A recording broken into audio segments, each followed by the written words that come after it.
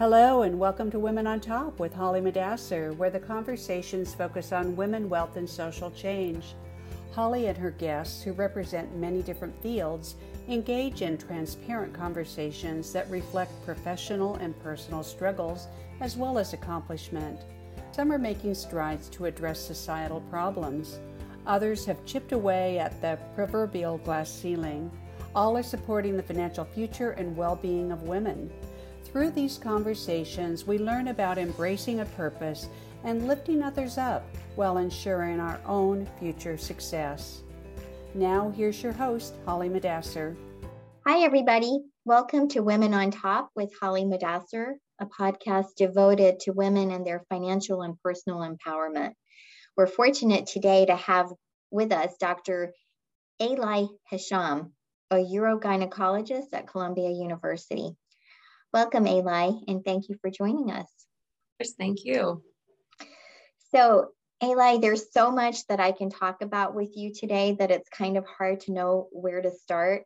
Obviously, you have a passion for working with women and their reproductive health, but you're also a refugee and immigrant from Afghanistan. I wonder if you could kind of set the stage for us and talk a little bit just about your background and maybe how that's informed the person that you are today. Definitely. I think it's really hard not to look at someone's background and figure out who they are. So I'd love to start there. I am an Afghan refugee, and it's hard to keep track these days on where in the Afghan historical timeline my refugee story began. But my family and I became refugees during the Soviet invasion. So that was in the late 1980s, 1990s. My parents were both actually physicians in Kabul, so I took after them. They had met in medical school, and then their, love story started there. But by the time I was born, they were both practicing in Kabul. My mom was an OBGYN. My father was a trauma surgeon. And they were staying within Afghanistan during the war. They hoped for a speedy end, as everyone does, I think, when they're in the midst of something like that. And as year after year went by, they realized that wasn't going to be the case. And although they had made plans themselves internally of what they might have done when things got bad, things came to a very quick head for us. My father, being the surgeon that he is, at that point, Afghan hospitals were state-run. And so at that point, they were run by the Soviets. You couldn't really help Afghan soldiers, the Mujahideen, as we call them. But my father did. And my father would help Mujahideens for a while. And luckily, my parents both had great relations with, both the teachers as well as the police officers in Kabul, mostly because as a, socialist state at that point, police officers, teachers, doctors were all the same. They all kind of started the same bracket of, where your earnings are, your one community. And so my mom often gave free care to the teachers and police officers, especially for their deliveries. With that, they always had great relationships. And to our benefit, the times my dad would help Mujahideen soldiers, even when it became known, the police would actually help us out. They would be very kind and tell my dad, hey, don't do it again, but here you can be back with your family. So my dad was imprisoned a few times. However, one night he helped a very high-ranking soldier, and the police gave word to my father that they would not be able to help him this time around. And with that, we had to leave Kabul pretty urgently. We essentially, I believe, pretended it was my birthday, I think, or one of my siblings got the whole family together to say goodbye, had a bonfire where we actually burned any documents that had anything to do with us. So, no birth certificate. So sad. This is so reminiscent of what's going on in Ukraine right now. I'm sure that you can really identify, and me too. I mean, my family immigrated from Iran. So I think one thing that most people don't realize in the United States is many immigrants don't want to leave their home country. You don't want to be a refugee. You do that because you have to in one way, shape, or form. And, we're seeing that right now with the Ukrainians. And fortunately for the Ukrainians, we live in a time of social media and access, and people can take videos on their cell phones and transmit it all around the world. But I know when my family did that in 1969 and years later, that wasn't the case. And so it was kind of a big secret. Why did you leave? What are you doing here in the United States?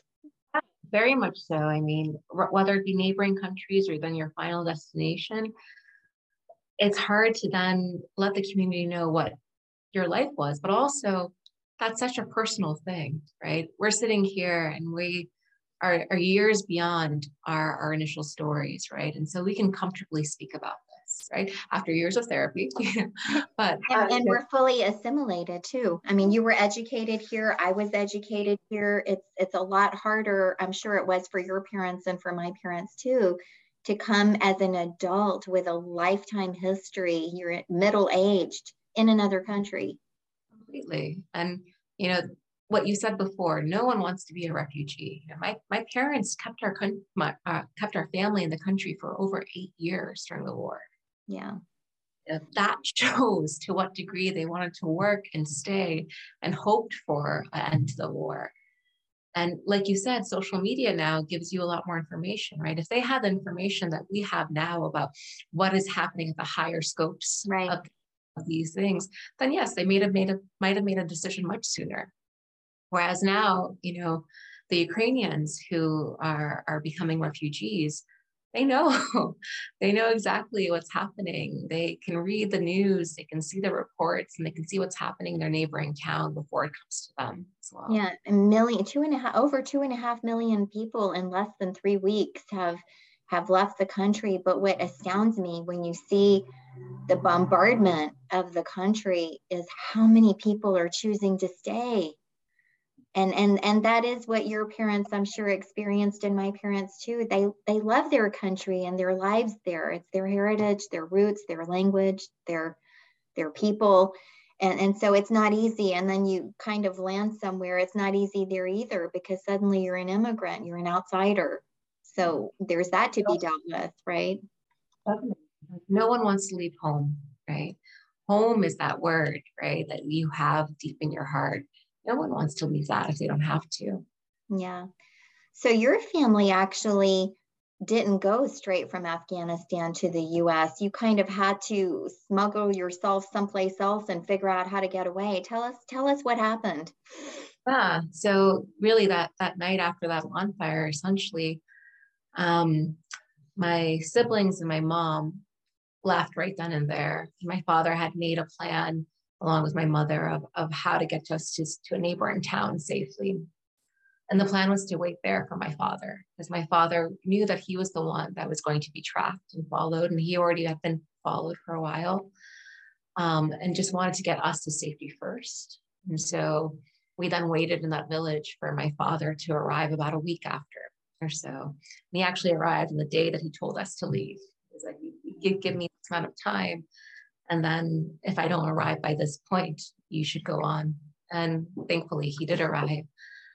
And the plan then was to escape to Pakistan, which, Afghans are doing now as well, and this past summer. But essentially it's one route. There's within the mountains between Afghanistan and Pakistan, there's this place called the Khyber Pass. And that's where my family took about a week-long journey on horseback and by foot to get across. And we got to Pakistan, and Pakistan was a safe haven for us. And Pakistan also had its difficulties for us too. It gave us a safety that my father would not be imprisoned and taken away, and that we could, somehow get to our day-to-day lives without thinking about dying. However, my parents couldn't work. They weren't allowed to, and it was only in the outskirts of Pakistan. How did you survive financially during that period? So my mom had actually sewn jewels within our clothes, because the only thing we had taken with us from to Pakistan was just the clothes on our backs. Our shoes had disintegrated on the walk over, but their clothes were still there. So we had some jewels, but even with that, we didn't have much of anything. But the one thing that my parents are rather good at is that, well, the one thing that actually has saved us time and time again is that they've been physicians, right? They have a skill set that even though within the major cities of Pakistan, they didn't want to utilize, there was an American-based organization in a rural area in Pakistan called the Northwest Frontier Province, near this area called Tal.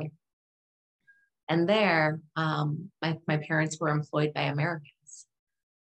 It's right on the border of Afghanistan and Pakistan. So the war was still going on about 20 miles away from us. And there were refugee camps around us. And so this clinic, this wartime clinic that was set up, essentially aided the Afghan refugees, the local Pakistani population, and then the soldiers that were crossing back and forth. And that's where my mom and dad worked for the next 3-4 years of our lives. Wow. It was a very rural area. There's no infrastructure there. There's no schools. And so did you learn how to speak a different language while you were there? Yeah. So, we speak Dari at home, and then there I actually learned Pashto. So Pashto is a language that is also in Afghanistan too, but in the Northwest Frontier Province, many of the people there speak it as well, because they're also a similar ethnic group too. And then from TV, we learned Urdu too. So do you speak all of these languages now? No, I speak Farsi, Dari, obviously still with my parents. It's very strange to speak English with them at all. Well, so I speak Farsi too. I feel like we should pay a little respect to our Farsi. Salam. Hesham. Most people don't realize that many parts of Afghanistan speak Farsi as well as Iran. So it's a pleasure. No, that's the best part of my Persian friends here in the US, that we can actually sit around the same table, eat similar foods, and enjoy similar cultures as well. Yeah. But when we were there in Pakistan in the Northwest Frontier Province, there were no schools. And so my siblings and I kind of just figured out what to do throughout our days together. I'm the youngest of 4. My sister's the oldest, and I have 2 brothers in between. But what was rather nice, as well as really very much so has created what my life has become now, is that I was with my mom. I was with my mom majority of my days. And she was at the clinic that was made by the American volunteers called Freedom Medicine during the day. And then she also made a makeshift clinic beside her home for women who would be delivering at all hours of the day and night. And so you were with her just by chance because you were the youngest? Yeah, so you got to see your mother actually helping other women with reproductive health. Yeah, rather than going to school, that was my day in, day out. And I can't say how much that's impacted me and how much unknowingly it had impacted me. Long story short, we were there for 3-4 years. We made our lives there. At one point, we had to leave because there were no schools, right? My parents wanted to stay and help and do everything that they were doing. That's very much so their passion in life. But they also had responsibility for the 4 children that they were raising. And there's only so much they could teach at the end of the day at home. And so we got our papers into the US, got refugee status, were able to come here, mostly because of my mom, actually, once again, because she did reproductive rights and family planning for women as well. And that brought us to the US, and thankfully all of us, were able to continue our lives and our studies here. But the last few days that we were in Pakistan, last 3 to 4 days when we were at the clinic, there were lines and lines of women all coming to say goodbye to my mother. Aww. Because what she was the role model she has been for you. Is she still alive? Yes, thankfully she's in Maryland, like both my parents are. And what she's done for the world, I can't ever, unsee. And it really, my parents are amazing people. I can't thank them enough for everything they've done for me and my siblings, but also for the world in general. And my mom just kind of having that idea that there's a strong female who has given her life to help others. And then we came to the US, and actually, I don't think I told you this before, Holly, but my mom isn't practicing here. She's not a practicing doctor, right? So she gave up that role she had, right? She was the only female physician and a large radius, the only doctor that these women were allowed to see because of their own, cultural norms. And she gave that position up because of us children and making sure that the next generation could also help the world too. And how old was she when that's a huge sacrifice? It's not just a profession, but for your mother, it's a passion and a life's work. Yeah, that she was in her early 40s at that point. Mm. Has she been able to do anything? I'm sure she's vicariously living through you, but I'm sure she's found other outlets for her passion. Yeah, she does do work in terms of, especially in the last few years of, like she spoke about COVID and had that for the Afghan community back in Kabul. She still does outreach in ways of, how to globally help in a way where she's still, an Afghan female physician here trying to help out, just not hands-on with, with her 2 hands. But that does bring up a good point. You mentioned COVID, and I know for many people, especially here in the United States, for the first time, we clearly saw a disparity between wealth and poverty and living and dying. I mean, I remember the people putting themselves out on the line, the Tyson factory worker, the person that has to drive the Uber, the person who's making delivery groceries. Generally, those positions don't pay very well. There's not health insurance, and they don't have the luxury like many of us did of, telemedicine or working from home like I do.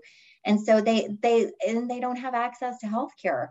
And so I know that this is one of your passions is, I know you work at Columbia, and so you work with the normal average person, but I think you also have a passion for helping women in poverty. Talk to us a little bit about some of the statistics surrounding women in poverty and what you do to help. Definitely. I mean, that's actually one of the main reasons I'm at Columbia. Columbia is an interesting place. And I think there's something about it that many people don't realize is that it's situated in Washington Heights in New York City. And Washington Heights is not, the Upper East Side, it's not Midtown. The Washington Heights area in terms of socioeconomic level and status is much lower. And so when we were going through the worst of COVID, our hospitals were full, and you couldn't turn a blind eye at that point. The fact that the epicenter of the epicenter of the worst of COVID was going on in our communities that were, of different races, of lower socioeconomic levels, even in a small area like Manhattan, right? Yeah. Washington Heights to another neighborhood is less than a mile away. And yet we have drastically different, mortality and morbidity when it comes to both COVID, whether it be for the normal population or then after that, women and then pregnant women too. And that's the part that I think made everyone look at this in a way that they haven't in a long time. Because although disparities have always existed, we were able, the general public, if you're not seeing patients day in, day out, to be able to say, hey, yeah, there's disparities, but, it's just socioeconomic. It's not race at all, it's just socioeconomic. Or no, it's just race, it's not like this or that. And then with COVID, having numbers occur right in front of you so drastically, you couldn't keep a blind eye on that, and you couldn't hide it anymore. I came to Columbia for two reasons. One, the Washington Heights population that we serve. That is something that is very much so a part of what I want to make sure I do the rest of my life. When I came to the US, the clinics my family went to that I went to were the free clinics. Yeah. And those are the clinics I still want to work in as well, and make sure that I am a part of that process too. And I think your vantage point, because you were one, right, of those people, you don't view them as less than. I think that's part of what happens in our society. We're so capitalist, and I'm not knocking that system. Our system of government and freedom is the best in the world, right? But power, money is power here in this country. And so we have a tendency to look down on poverty, that somebody is less than.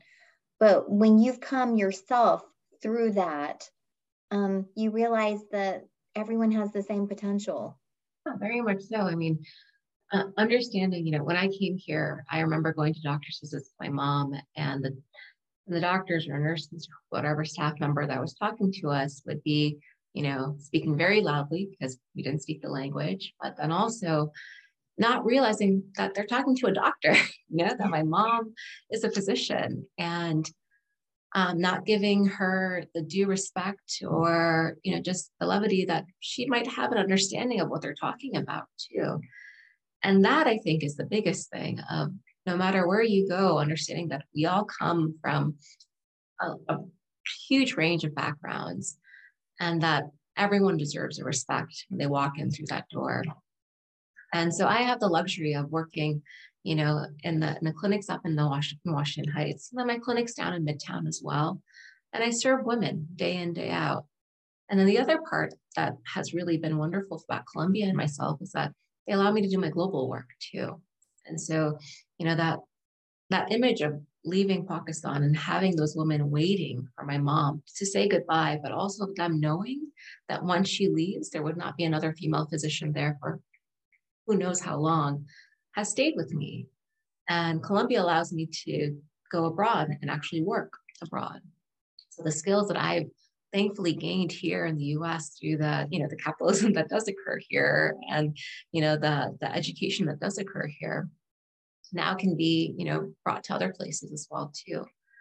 And that has been amazing, but also COVID has stopped a lot of that, right? We've become so insular again because of this. And once again, having, status, money, wealth changes your life drastically with this, whether it be within the smallest little radius of Manhattan, or, whether it be cross borders to Malawi.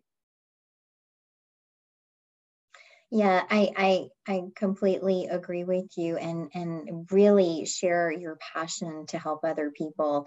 I know that on the investment side, which is kind of what I do, we've seen the greatest explosion in inflows into ESG funds, for example, following COVID, following George Floyd, following the disparities between the haves and the have-nots that people for the first time witnessed because of social media, and just wanting to make a difference. So I know you mentioned to me earlier some statistics around women and childbirth, and tell our audience about women and why women's healthcare is so important to you. Definitely. So I always knew I wanted to be a physician. I always knew I wanted to help people. And it wasn't until I was in medical school, and this paper came out by Paul Farmer, and he wrote it with a surgeon. And essentially, it was this paper, and Paul Farmer, who unfortunately passed away recently, had done so much for the world of global health. Yeah. And very much so in the non-surgical realm.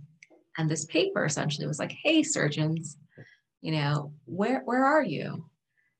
Truly the number 1 and 2, reasons that people die worldwide is motor vehicle accidents and postpartum hemorrhage. Yeah. And I read that and I was like, wait a second, postpartum hemorrhage, right? We can fix that, right? We can fix that. Right. I was on labor and delivery last week as a medical student, saw postpartum hemorrhage, and it was very easily dealt with, right? We had steps and techniques, and there was an algorithm, and it was fine. And an hour, 2 hours later, that mom was breastfeeding her child. And amazing. Amazing, because that used to be the leading cause of death for women in the United States at some point, right? Yeah. And so it can be fixed, but you have to have access. Right. And I think having the idea that you have the knowledge of how to fix something and the resources are not something that's very difficult to get, and yet it's still not fixed, makes you think that, hey, maybe I should go and do this, right?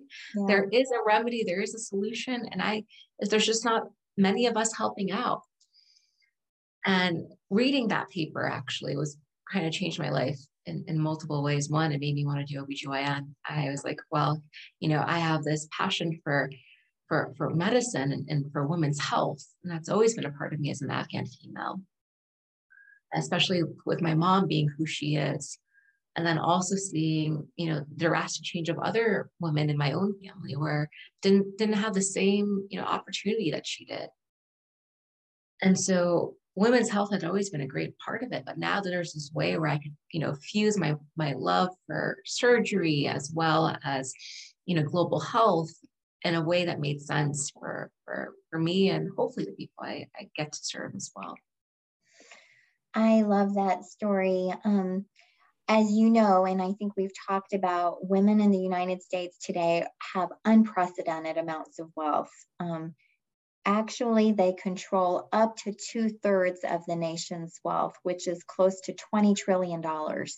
So to put that in perspective, we have about $30 trillion of debt as a country. And it was 20 trillion before the pandemic. So this is a huge amount of wealth. What is the one thing you would say to our audience today if they want to make a difference using their wealth? So let's turn capitalism on its head and turn it away from greed and toward doing good. What would you suggest would have the greatest impact for women's health for our audience? Yeah, I mean, that's, all these things that you've just said, those numbers are staggering and amazing. Yeah. The fact that we're there, right, is a both a wonderful responsibility to have, but the weight of that responsibility should be felt by many of us. Yes. And I think step one is understanding that there is a cause that with organization, strategy, and funding can improve the lives of many. And like we said before, the pandemic put a spotlight on healthcare disparities in the US for the general public that you can't ignore in any way. Within that, the understanding that women's health still here is underfunded. So when we actually look at NIH studies, right? So governmental sponsored studies and the money that majority of us that we get for research, and we look at how much of that goes to women's health initiatives, it's less than 10%, even less than that. It's staggering how little amount of money we get for research, for innovation, as well as just general health for women. So are you saying that 90% of that money goes to general health for men or people in general, but not women? Right, not women-specific things, right? So not endometriosis, not fibroids, not urinary incontinence, not prolapse, not obstetrics, right? And I guess the problem with that, just to help our audience understand what you're saying, for many, many years, people thought heart attacks occurred the same way for men and women because they didn't specifically study or target women, only to find out that women present very differently during a heart attack. And so many heart attacks were going undetected. And by the time they got treatment, it was too late. And so It's very important to women are not men with different organs, right? We're completely different. Exactly. And I think, that women weren't even allowed in studies in the US until like the late 2000s. It's something that women who are pregnant right now still have to fight to be allowed in different studies as well too. The fact that pregnant women can get the COVID vaccine was a huge fight that was done. Wow. These things should not be fights. Yeah. And they still are. And I think funding for women's health in general should start with both research as well as growing institutions that are training the future. Those are the places where we go from the ground up. And for women's health right now, you have some amazing people out there who want to work, who have made this their lives, and they compete every day to get funding. Or, not just, the one thing we hear about all the time is breast cancer. 1 out of 8 women, that's a stat that many people know. 1 out of 8 women will get breast cancer in their lives. Yeah. 1 out of 3 women will have either urinary incontinence or prolapse. It's a hugely high number, and yet no one knows what urinary incontinence or prolapse even is, right? That's something that— And women don't want to talk about it, which is part of the problem. Right. It's hidden, it's behind closed doors, but that's one of many health conditions that women face that no one knows much about in the general public, because we never talk about it, but there's also no funding for it. Men don't want to talk about erectile dysfunction, and yet Viagra and commercials for it and everything else is in our face, right? And it's also covered by insurance. So embarrassing if you have a little girl at home, right? Right. But, all of that is still in our face. We have to ingest it no matter what we want or don't want to be a part of our lives. The same goes for insurance coverage for those medications for these conditions that men have. And yet the same is not true for women. Day in, day out, I have medications I can prescribe for my patients that are not covered by insurance for their overactive bladder or their urinary incontinence. And I have to fight with insurance companies because they are female-driven medications. And the research is not quite there to show these companies that, hey, this is something that we should do. And the funding is not there, and the people advocating is not there. And so there's a lot of places where we can, spread our love here. However, I think starting with research and starting with growing these institutions to help advocate for women's health, whether it be obstetrics or not obstetrics, that's the other part too, where, the little bit of attention we do get as a woman during our health lives is really when we're pregnant and having children. But there's a lot of life after that. There's a lot of life before that. It's also equally as important. And that needs to have more research done for it. Yeah, and I know for our audience, this could be anything from philanthropy, right, to actually investing in companies that are doing innovative, technologically advanced things for women's health, right? Yeah, that's the part where these things do exist. There are researchers, there are companies, there are people trying to get this new frontier, but they need help, they need support. Yeah. I can't tell you what a pleasure it's been talking to you. Let's see, what can I call you? Immigrant, refugee, amazing doctor, social anthropologist, all of the things that you do. Keep up the good fight, and we look forward with great interest to see what evolves in your future. Thank you very much. Thank you so much, Holly. This has been a pleasure and an honor to be on your show. Holly Madasser, CPA, is a partner and senior wealth management advisor at Stearns Financial Group, an investment management firm with offices in Chapel Hill and Greensboro, North Carolina. Securities are offered through Hightower Securities, LLC, member FINRA, SIPC. Hightower Advisors, LLC is an SEC-registered investment advisor. Refer to brokercheck.finra.org for more information. This podcast is copyrighted and all rights are reserved.